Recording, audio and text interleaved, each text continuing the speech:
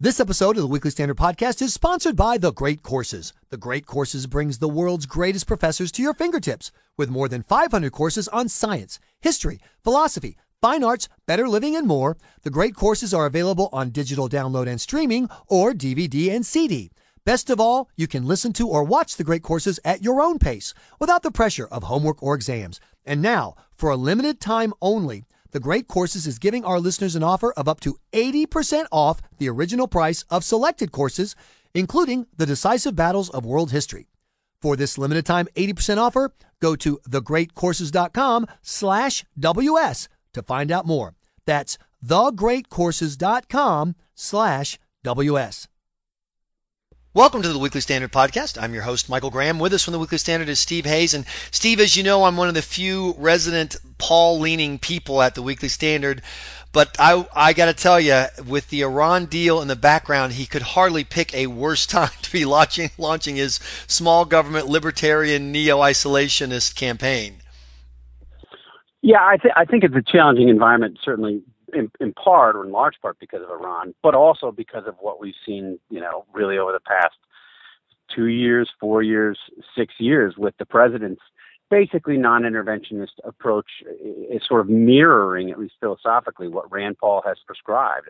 Remember back in 2012 when he gave a speech in Washington laying out his sort of broad foreign policy vision, you had strong supporters of the Obama foreign policy doctrine, to the extent that there is one, embracing Rand Paul and saying he sounds like a supporter of Barack Obama. So given what we've seen over the past 6 years, and in particular, as you suggest, right now with the agreement or the framework or whatever it is with Iran, this is a tough time for him to announce.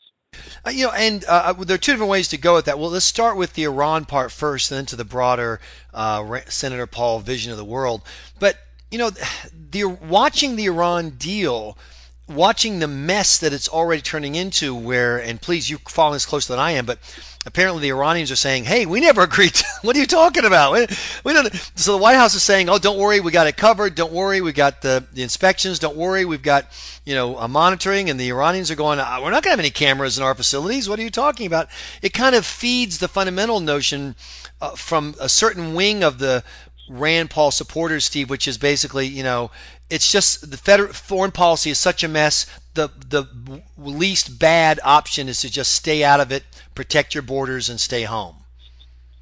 Right, and look, Rand Paul made that case explicitly in his announcement speech. And he said, "Why would you think that a government that's inept at home would be good at conducting foreign policy?" He said specifically nation building abroad, and I think that's likely to have some resonance among a certain segment of Republicans and maybe even Democrats. But the broader problem is this embrace of sort of engagement with, basically with enemies without winning anything. And I think we're seeing that just as you point out. In terms of this framework, right now we're talking about something that is so broad that it's open to different interpretations from, not only the parties that are part of the discussions, part of the negotiations, but everybody else as well. And the fact that they can't agree on very simple things like when the UN sanctions will be lifted, if they're lifted, what SNAP inspections mean.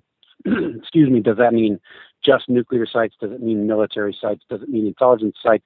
Does it mean everything? The fact that they can't agree on those very important aspects of the deal suggests that this is a bad deal and again, is a difficult framing for the Rand Paul announcement. And once again, a little bit more about Iran before we get more specifically about Iran, Rand Paul. I'm just trying to figure out, are we in a place where Iran and President Obama so desperately want to declare a deal that they just got close to one and then ran away from the table going, yes, we got it, without working it out? Or is it the case, and this is what has been told to me, Steve, is that they both sides know where they're really heading, and they're essentially going home to put a polite word to it, dissemble to their domestic audiences about what it is because they know it won't be popular, and then they'll get back at the end and get this deal, and by that point it'll be too late. They'll have gotten buy-in on a deal people think they're getting, and when the final deal isn't that deal, well, there you go. Yeah, I think that's partially true, although I think the Iranians have a much easier job of selling this than the Americans. We've seen that just given the reaction from a wide variety, whether you're talking about the head of the IRGC who gave his blessing to this, whether you're talking about the mullahs and the leadership in Iran, whether you're talking about Hassan Nasrallah, the head of Hezbollah yesterday, said that this will enhance Iran's wealth and will enhance their power and influence in the region. I mean, you've seen a pretty broad embrace of the deal, including on the Iranian street, such as it is, on the Iranian side. So I don't think they've got nearly as much selling because basically this is a complete capitulation by the West, by the United States. I think President Obama has a much tougher job selling a deal that fundamentally changes the scope of Iran's nuclear program and what the West and the rest of the civilized world is requiring of them. Remember, the UN sanctions that were in place required Iran to basically walk away from its nuclear program, to disable vast parts of its nuclear program, to suspend enrichment, all of these things that have been basically thrown aside by the Obama administration in its rabid pursuit to get a deal, to get any deal. I mean, we've seen in comments, reporting in recent days and going back a couple of years, that President Obama sees this as the centerpiece of his foreign policy legacy. You heard Ben Rhodes in comments that were taped, I think, about 2 years ago, say that he views a deal with Iran, he views this rapprochement with Iran the same way that he viewed Obamacare on the domestic side. So it's central to his legacy. I think they will do everything possible to avoid having some kind of collapse. And you can be sure that if there is a collapse, they will, as the president has telegraphed, first blame Congress and blame Republicans rather than blaming the Iranians for their intransigence. So Iran is a bad backdrop for Senator Paul. My suggestion, Steve, was that he do his announcement out right next to a TSA line at a major U.S. airport, because while the downside of small government, leave me the hell alone, as Senator Paul says, and ending the surveillance state is that you're leaving the world free to your enemies and you're simply defending your border. The upside is you end this treatment of American citizens that, as you pointed out a couple of years ago, was very front and center as the NSA stories breaking and typical people discovered that, yes, your cell phone records, yes, your internet activities being stored, yes, your cars, the license plates being photographed and being stored, and yes, you and your grandmother have to get groped when you want to fly to Disney for spring break. So that's where is there still any energy behind the leave me the hell alone wing of American politics? Yeah, I think there's some, and I think you heard this from Rand Paul in his announcement speech. I mean, he made this reference to the IRS, restraining the IRS. He talked, I would say, very enthusiastically about his wanting to sort of cripple the NSA. It was interesting listening to his entire speech.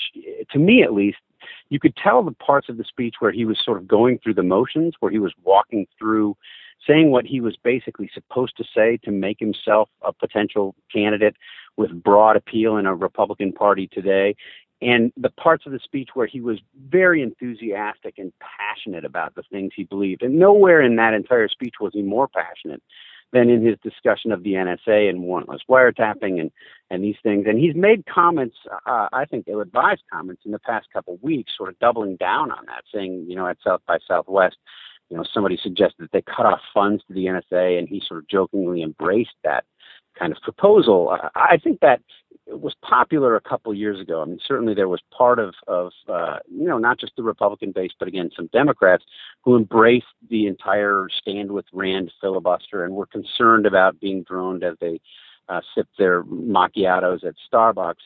But I don't think that there was ever the kind of shift in the Republican Party that so many in the establishment media and so much of the conventional wisdom drivers had us believe at the time. I think the reason that people were so enthusiastic about what Rand Paul was doing there had much more to do with his willingness to confront the president in a head-on, direct way and challenge what Barack Obama was doing.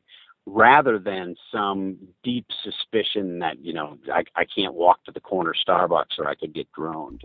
But yeah, I love the fact that Rand Paul is in the presidential race. In fact, I am bothered that he's toning down his libertarian rhetoric and putting in more, boilerplate, because he has this belief that he can win.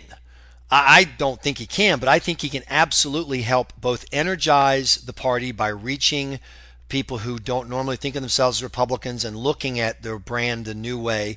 And then he can also energize the debate by forcing Republicans who want big government solutions, and there are, in my opinion, far too many of them, to explain how their big government approach aligns with the small government, individual liberty, fundamentals that people assume Republicans are for. So I want to see lots of Rand Paul. I want to see lots of Marco Rubio, and I want to see lots of Scott Walker. And I want to see as little as possible of Mike Huckabee and Ted Cruz. That's a great way to build a party for the future. But I would argue, I would actually include Ted Cruz in the first group. I mean, if you think about the people who were elected in 2010 and the energy that they will likely bring to this coming debate over the next year and a half, I mean, this is going to be a much better debate among Republicans, among conservatives than we saw either in 2012 or in 2008. I mean, you've got, I would argue 6 or 7 or 8 people who I would call visceral conservatives or movement conservatives who believe what they believe because they've thought about these things for years in many cases. I mean, in some cases, decades. And these are conservatives who don't need to go to a focus group to learn how to talk to conservatives, how to speak that language, because it's the language that they've been speaking for their entire political careers and in many cases before they became elected officials.